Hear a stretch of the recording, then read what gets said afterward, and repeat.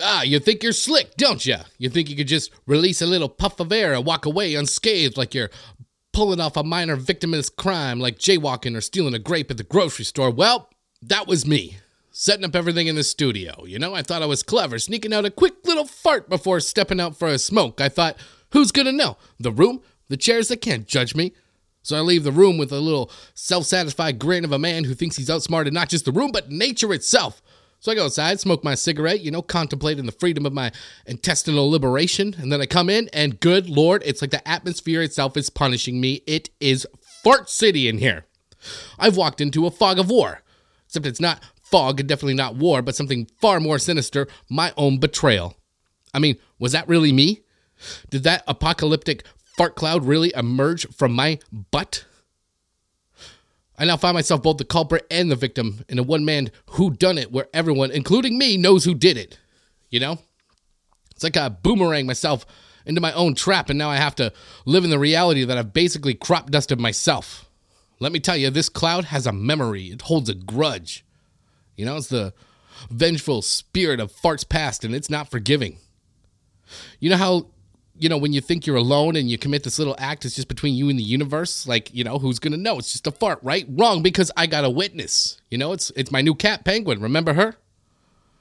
And this cat is giving me a look like she's contemplating calling the cops on me. It's a nasty look like, dude, I can't believe you just did that. You're a monster. And this is coming from an animal that when we got her from a shelter where they all had serious butt drama, like we had to take her to a vet that specializes specifically in cat butts. For her to be judging me, she must think I'm some kind of terrorist to the sense of smell. Anyways, welcome to episode number Who Gives a Shit of the Valley Boys. I am your host, Dave Weasel. Let's get this over with. All right, I was talking a little bit too much about the fart bomb. Sorry about that. But that wasn't my only social crime this week. Let this be a guidebook to the landmines of social interaction, a kind of Emily Post for idiots, if you will. I was at the Irvine Spectrum, the hub of Southern California consumerism. It's like the United Nations, but everyone's wearing shorts and flip-flops. You've got every kind of person in there, including those relentlessly optimistic young parents pushing the apple of their eye in the stroller. So there we were, my partner in social crime and she says a little too loud, "Hey, look at that baby." Now let me tell you, when someone says, "Look at that baby," it's a box of chocolates, you never know what you're going to get. But nothing, and I mean nothing, could have prepared me for this. Walking in a stroller was the most rotund, fattest child I've ever seen in my life. Okay, I'm talking about a baby that made the Michelin Man look malnourished. He was one onesie away from having his own zip code. This kid was the living embodiment of the Stay Puft Marshmallow Man. Looked exactly like it. I half expected him to pull out a little hat and start terrorizing New York City. Now, when someone prompts you with, "Look at that baby," society has scripted your one and only acceptable response. You say, "Cute." No questions asked. It's like the bless you after a sneeze. It's just what you do. But did I do that? Of course not. In a moment of sheer astonishment, I said, "Wow." Now, wow is not an insult per se, but it's not an affirmation either. It's the social equivalent of hitting pause in the middle of a movie. You're not sure what's going to happen next, and you're afraid to find out. Because let's be honest, these parents who are already maneuvering a stroller that must feel like they're pushing a mini fridge on wheels, they're not stupid. They know they're pushing around a little tub of lard. They must always hear, "Look at that baby" comments from strangers, and sometimes those comments have an interlude, an occasional "wow." I can't be the first guy. But in a Hail Mary attempt to salvage my dignity and their feelings, I take on a "cute" right after, like I'm trying to put a top hat on a garbage can. So it comes out like this: "Wow, cute."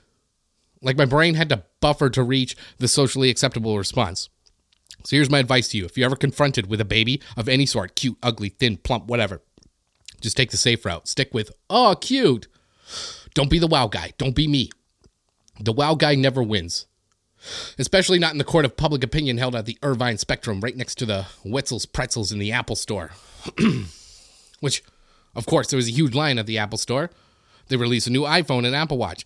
It's like, it's the scene of the annual pilgrimage to acquire marginally improved versions of objects we already own. Okay, the line was snaking around the block like a parade for redundant technology. And what's the grand occasion? It's the unveiling of the new iPhone and Apple Watch. Now, let me be clear. It's the same magic trick as last year, with a new flourish at the end. It's like the tech version of Groundhog Day. But now when Bill Murray wakes up, his alarm clock has a slightly better display, but it plays the same song. And he thinks, oh wow, I really need that. $1,000 later. Now, why does this consumer carousel continue to spin at such a fast pace? It's because people fall for incremental changes, those minor tweaks. They sell it like it's the second coming of the wheel, but in reality, they just rounded the edges a little more, It's like going from sliced bread to slightly more aerodynamic sliced bread. And people stand in line like it's bread in Soviet Russia. And the bread is baked by Steve Jobs' ghost.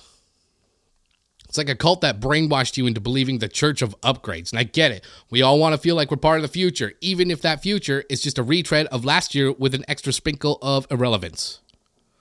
We all want to be in the glow of the new, even when the new is a slightly different shade from the old. We're in an endless cycle of buying the next thing when the best thing from last year is perfectly good. It's like Bill Murray trying to make each Groundhog Day a smidget better, only to realize it's the same shitty day. And I'm not exempt from this madness, all right? My trajectory has been, I started with the iPhone 4, that was my first one, to the iPhone 6, and then in a shocking jump to iPhone 14 last year, okay? So I went from the iPhone 6 to the iPhone 14.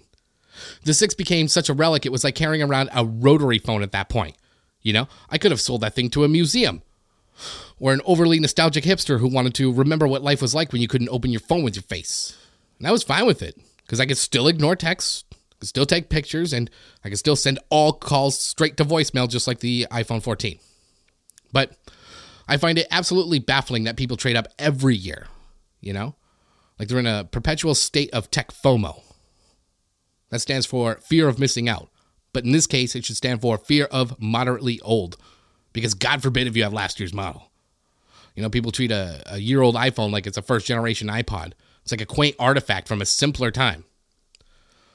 And so, as the earth continues to spin and we all line up for our yearly rite of consumer passage, clutching onto our old devices like there's some sort of outdated currency, just remember, your new iPhone is essentially the same pocket-sized life partner you had last year. The only difference is that you're a year closer to doing it all over again. And it's just like Bill Murray and Groundhog Day. You're stuck in a loop, except every loop costs you another $1,000.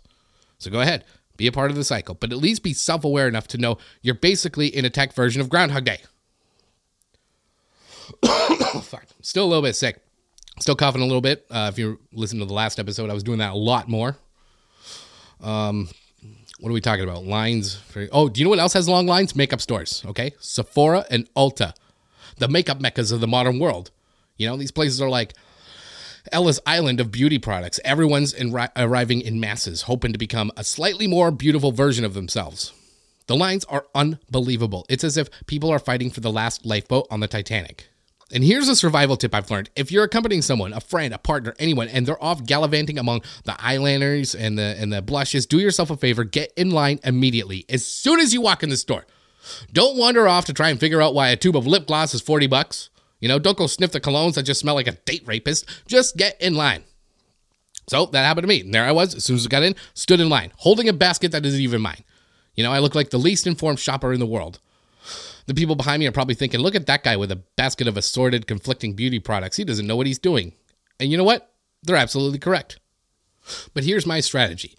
If I get to the front before the person I'm with is done selecting which shade of indecisive red they want for their lips, I turn to the people behind me and I go, you can go ahead of me, like I'm granting royal pardons. You there, you go free. Yes, with the mascara and the weird sponge thing or whatever. And why do I do that? Because it's like a pit stop in the grand race of errands, If you're not careful, you'll get bogged down, trapped amid scents and palettes, and suddenly you're running late for every other thing you had planned that day. So, by standing in line when your companion shops, you're essentially hacking the system, You're beating Sephora at their own game. You're reducing your exposure to impulse buy territory. And more importantly, you're getting out of there before they start playing that third Rihanna song in a row, over the speakers, and you start questioning all of your life choices. So if you want to make your Sephora or Ulta or whatever experience as efficient as possible, heed my advice. Become the unofficial line monitor. You'll thank me later. All right? People in there are just waiting to go to brunch anyway. That is the Ulta consumer. The socially acceptable morning drinks, the mimosa and the Bloody Mary. All right, you see, it's kind of interesting, isn't it? How society just said, you, sir or madame, may not have a vodka at 9 a.m. unless it's watered down by tomato juice, a celery stick, and preferably a tiny cheeseburger on a skewer as a garnish. But if you're seen, taking shots at 9 a.m., people will clutch their pearls and think you're some kind of degenerate. But if you toss in some orange juice in there, suddenly you're in a brunch. It's like we've all collectively decided that adding fruit juice to alcohol is the equivalent of a morning vitamin. It's kind of the adult version of the tooth fairy, We all know it's bullshit, but we know it's still fundamentally alcohol, but we decide to believe in it because it makes us feel better. You're not an alcoholic. No, you're just cultured or celebrating something. No one ever tells stories of hitting rock bottom at brunch. It's not like, I lost my job, my spouse left me, and it all started with a mimosa at the Cheesecake Factory. But Bloody Marys are even better because it's almost like a meal. I mean, some of them even come with enough garnish to fill a small salad bar. The celery, the olives, sometimes bacon, You're basically getting your daily nutrients from a cocktail. It's a juice cleanse for people who've given up. If you're slurping down a Bloody Mary, you're not an alcoholic, you're just resourceful. It's like saying, why, yes, I am getting my daily servings of vegetables, but also this vodka. And it's fantastic how we can bend the narrative to suit our needs, Like if someone in a movie is drinking before noon, it's either a dark drama about their spiraling life, or it's a scene set in the 1960s when you could smoke on airplanes and doctors recommended Camel Crushes for stress relief. But if you're drinking a mimosa or a Bloody Mary, it's a romantic comedy, and they're just being quirky and spontaneous. The human capacity for self-deception is fascinating. We've created these little loopholes in social norms so we could feel good about things we're not supposed to be doing. Like society frowns upon drinking in the morning, but if you toss in a brunch menu, it's called a bottomless mimosa. And then suddenly you're not only allowed, you're encouraged. It's not alcoholism, it's brunch. And everyone knows that's the place to absolve your sins on a Sunday morning. Cold turkey may be great on sandwiches, but let's not kid ourselves. It's a terrible way to deal with your less than ideal habits. Now, I'm not talking about some weird mind voodoo from your eccentric neighbor who thinks aluminum foil could be used as a hat and a cooking instrument simultaneously. No, I'm talking about fume, F-U-M, but pronounced like fume, without the environmental hazards. Fume takes a nuanced view of bad habits. You see, not everything about a bad habit is actually bad. It's like eating an ice cream sundae, but finding out it's resting on a bed of raw onions. Like, let's just get rid of the onions, right?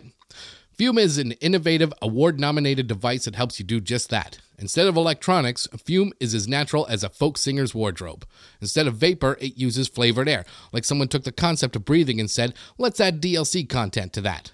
And instead of harmful chemicals, fume uses all natural, delicious flavors. It's like they took the essence of a farmer's market and said, let's make that an experience you could taste, minus the social interactions. Now, when I first tried fume, I was skeptical. I thought, is this going to taste like someone just waved a strawberry in front of my face in the form of abstract flavor art? But no, it was flavorful, as if a fresh fruit stand exploded in my mouth, but like in a non-threatening way. And as for the feel, it's incredibly well-weighted, perfectly balanced, basically the gymnast of handheld habit alternatives. And it's got movable parts and magnets for fidgeting. My fingers had more to do than a teenager avoiding eye contact by texting. And the look of it, oh man, the look, the real wood and the shape give it a sense of aesthetic satisfaction. It's like you're in a Scandinavian design magazine, but without the feeling of furniture-based inadequacy.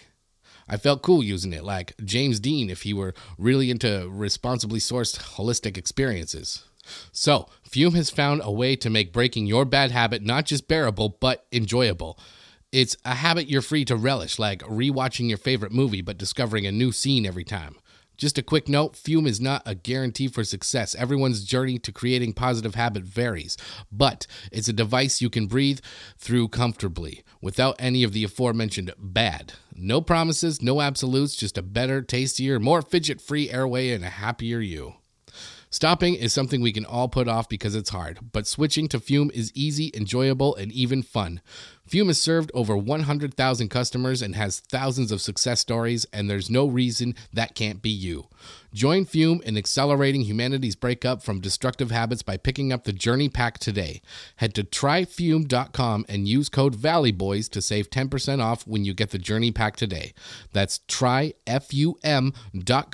and use code ValleyBoys to save an additional 10% off your order today. The fall season. The leaves are changing. Everyone's getting into the spirit of a pumpkin-spiced existential dread, and our schedules are packed tighter than a city bus at rush hour. We've got work. We've got social obligations. We've got, artistic knitting classes to attend. So cooking, that's about as likely as me understanding how to operate a Roomba without consulting a manual written in 4 different languages, none of which are English. But you still want to eat well because no one wants their dietary choices to resemble the floor of a movie theater after a children's matinee. Enter Factor, America's #1 ready-to-eat meal kit. They send you chef-prepared, dietitian-approved meals straight to your door. I mean, they've taken care of everything. It's like having a butler who's also a nutritionist.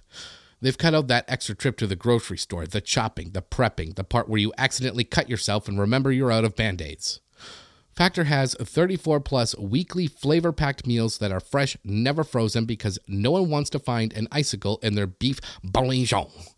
And if you're feeling fancy, they've got these gourmet plush options. We're talking premium ingredients like truffle butter, which is way fancier than any butter I've met. Got a busy day ahead?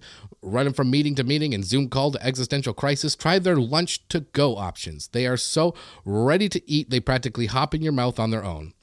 And for those of us keeping an eye on the old calorie count this autumn, they have Calorie Smart meals that are dietitian approved and delicious.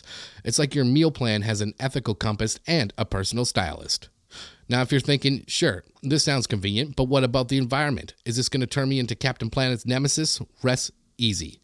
Factor offsets 100% of their delivery emissions, sources 100% renewable electricity, and their seafood, sustainably sourced. It's like eating well and being a friend to Mother Nature without having to, actually go outside and hug a tree. To top it off, they have over 45 add-ons like apple cinnamon pancakes, bacon and cheddar egg bites, and various shakes and smoothies that are more satisfying than realizing you didn't miss your trash day pickup. So this September, don't let meal prep turn into a series of regrettable fast food choices and sad desk salads. Get Factor. Choose your meals and enjoy having culinary excellence delivered right to your door. All you've got to do is heat for 2 minutes, eat, and return to conquering your inevitably chaotic life. No prep, no mess, just deliciousness in your favorite stretchy pants. Head to factormeals.com/valleyboys50 and use code valleyboys50 to get 50% off. That's code valleyboys50 at factormeals.com/valleyboys50 to get 50% off. In a world where global elites vie for the title of most evil, psychopathic, and warmonger pedophiles, one podcast is all that stands between liberty and total factory. That podcast is Liberty Tree. I mean, just like the first thing I find out, I'm sure you were as shocked as I was to learn that cannibalism is legal in 49 states. No. What matters is that if you thought the apocalypse would exempt you from paying taxes, the U.S. Internal Revenue Service has some bad news for you. What is this woman smoking? Liberty Tree Podcast. New episodes every Tuesday. Speaking of Sundays, the Taylor Swift and Travis Kelce thing, can we please give that a rest? I mean, it's like a mad scientist in a lab somewhere said, what would happen if I combined America's Sweetheart with an NFL tight end? And at first glance, it's like seeing a Chihuahua hang out with a Great Dane. And you think, well, this is fun. What a weird little duo. But then a week later, I swear it's all that anybody's talking about. It's like the Bermuda Triangle of celebrity news. Once you're in, there's no way out. And it's fascinating how the mere act of Taylor Swift attending a football game to watch Travis Kelce has become the who shot JR of our generation. Everybody has theories and speculations, like some people are drawing hearts around photos of them like they're in a high school yearbook, and others are talking about it like it's a geopolitical summit. Everyone's analyzing it frame by frame, speculating like, oh, did you see the way she clapped when he caught that pass? Clearly they're soulmates. And yeah, okay, here I am talking about it too, all right, for the inevitable, well, actually, some incel is going to send into my DMs, but whatever. The thing is, celebrities are allowed to go places and do things without us turning it into a week-long news cycle. Like, if Taylor Swift wants to watch a football game, she could do it without us treating it like she just announced her candidacy for president, And if Travis Kelce wants to hang out with a pop star, he could do it without it becoming a referendum on his athletic focus or whatever nonsense people are speculating about. But I get it. We all love a new story, a juicy tidbit. But the sheer longevity of this discourse is exhausting. It's like the media and all of Twitter turned into your aunt that you see at Thanksgiving who's a little bit too interested in your love life, So Taylor, Travis, you two planning on any more touchdowns soon? Gross.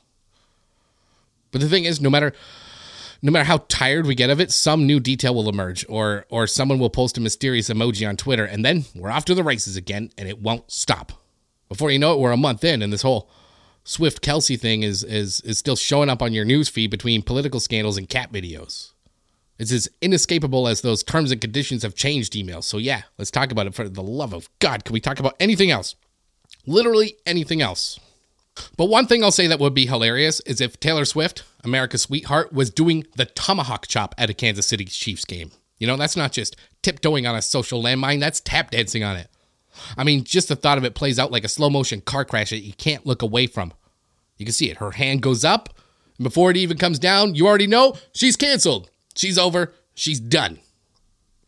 And by the way, the whole Chiefs name controversy, let's not forget the untapped potential for hilarity if it were the other way around, you know, in international sports. Imagine, you know, a soccer team adopting a Wild West motif and calling themselves the Cowboys or the Big Macs. That would be hilarious. Their chance would just be super size.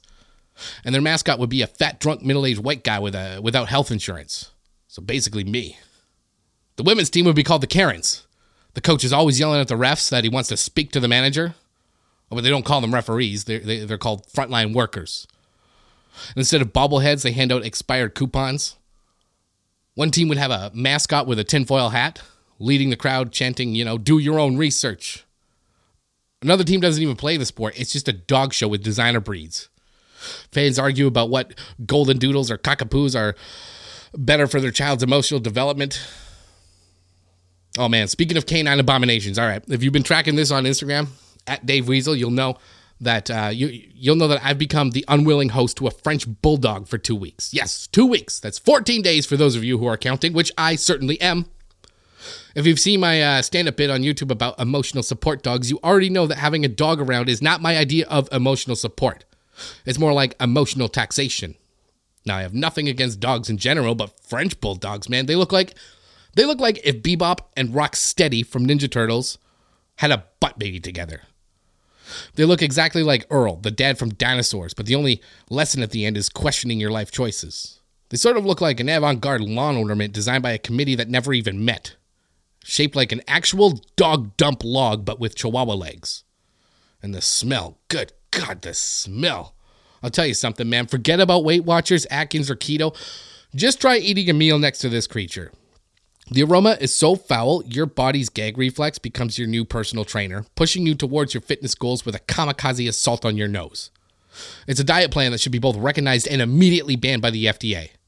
And that's coming from a guy that fumigated my own studio with a nuclear fart at the beginning of this episode. But I'm not blaming the dog for its existence. Far from it. I just wish that its existence was not within the walls of my home. And you know, they say you can't teach an old dog new tricks, but can someone teach this dog the trick of not smelling like it just crawled out of a medieval sewer? 9 more days, everyone. 9 more days. It's like a reverse advent calendar where instead of opening a little door to get a piece of chocolate, I open a door each day to get a whiff of something that makes me lose all sense of guilt for not showering as much as I should in the summer. But whatever, man. It's not like I'm trying to impress anybody. That's for the dating world, showering. A social ritual that never ceases to confound or bewilder. It's like trying to navigate a labyrinth while blindfolded and spun around. Sort of a romantic pin the tail on the donkey situation. But not all dates are created equal, okay? You've got coffee dates, lunch dates, and dinner dates, pretty much. They're like the 3 children of a family. One is non-committal and breezy. The middle child is overlooked but dependable. And the last one is a high-stakes game of social chess where every move is scrutinized. A coffee date is the dating equivalent of a free trial subscription. You know, you get a small, possibly unsatisfying taste, but you don't have to commit long-term. No one has ever had a coffee date last more than an hour. That's an unspoken rule. It's like we've all collectively decided that 60 minutes is the maximum amount of time you can gauge interest over a cup of joe before someone has to say, I forgot to feed my meter. Or meet it, I don't know. Or some other thinly veiled escape plan. You're not even eating, you're just drinking bean water while nervously fidgeting and mentally cycling through potential conversation topics like you're flipping through TV channels. But then there's the lunch date, the sensible sedan of dates. This is the date you have when you're not sure you want to sacrifice the possibility of something better later in the day. You know, it says, I like you, but I don't want to commit to you being the most exciting thing that happens to me today. The lunch date also has a time limit. You know, you both have to get back to work or life or whatever semblance of productivity you've managed to cobble together. It's dependable. It's safe. But no one's writing love songs about a Cobb salad, you know? But dinner, this is the big leagues. A dinner date is the Broadway musical of the dating world. There's a set time. You got to kind of dress up, and halfway through, someone might break into a song, or at least a poetic monologue about their ex. A dinner date is a commitment, both to the evening and to even the person across from you. Because let's be honest, the dinner date isn't about just dinner. Oh, no. It's about the lingering possibility of what can happen afterwards. You know, the ever-enticing dessert, if you will. The titties getting honked, if you will. The balls getting kicked around. You know what I mean. But time stretches on a dinner date, you know. The evening opens up like a choose-your-own-adventure book, and each choice you make, each lingering glance, each flirtatious comment is a potential pathway to something more. If coffee is a casual hello and lunch is a polite nod, then dinner is a full-on sultry tango, and you better have the strategic masterpiece of the pre-planned excuse. Oh, that's the ace up your sleeve, you know? That's the trapdoor underneath the restaurant table. It's an art, a veritable chess move on the grand scheme of love and carbohydrates. Now, the excuse should be vague, but socially acceptable, you know? An event that you should attend, but are undecided about, all right?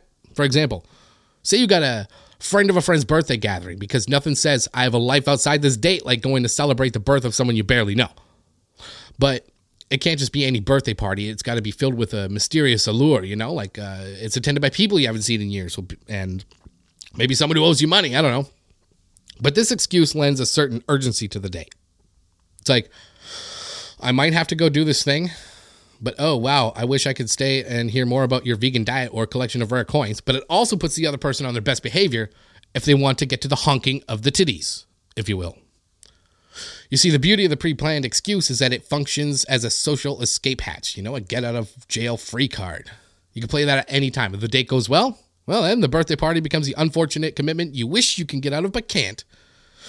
Because it's for a friend of a friend, and you don't really care that much. It's with people you haven't seen since college. No big deal. But if the date's going south faster than a migrating bird in winter, then that's a birthday bash. That's the social event of the season, a veritable a Met Gala in a dingy bar, of course, but where the theme is existential regret mixed with poor lighting. You're not just choosing between another round of cocktails and a slice of birthday cake from a dubious bakery.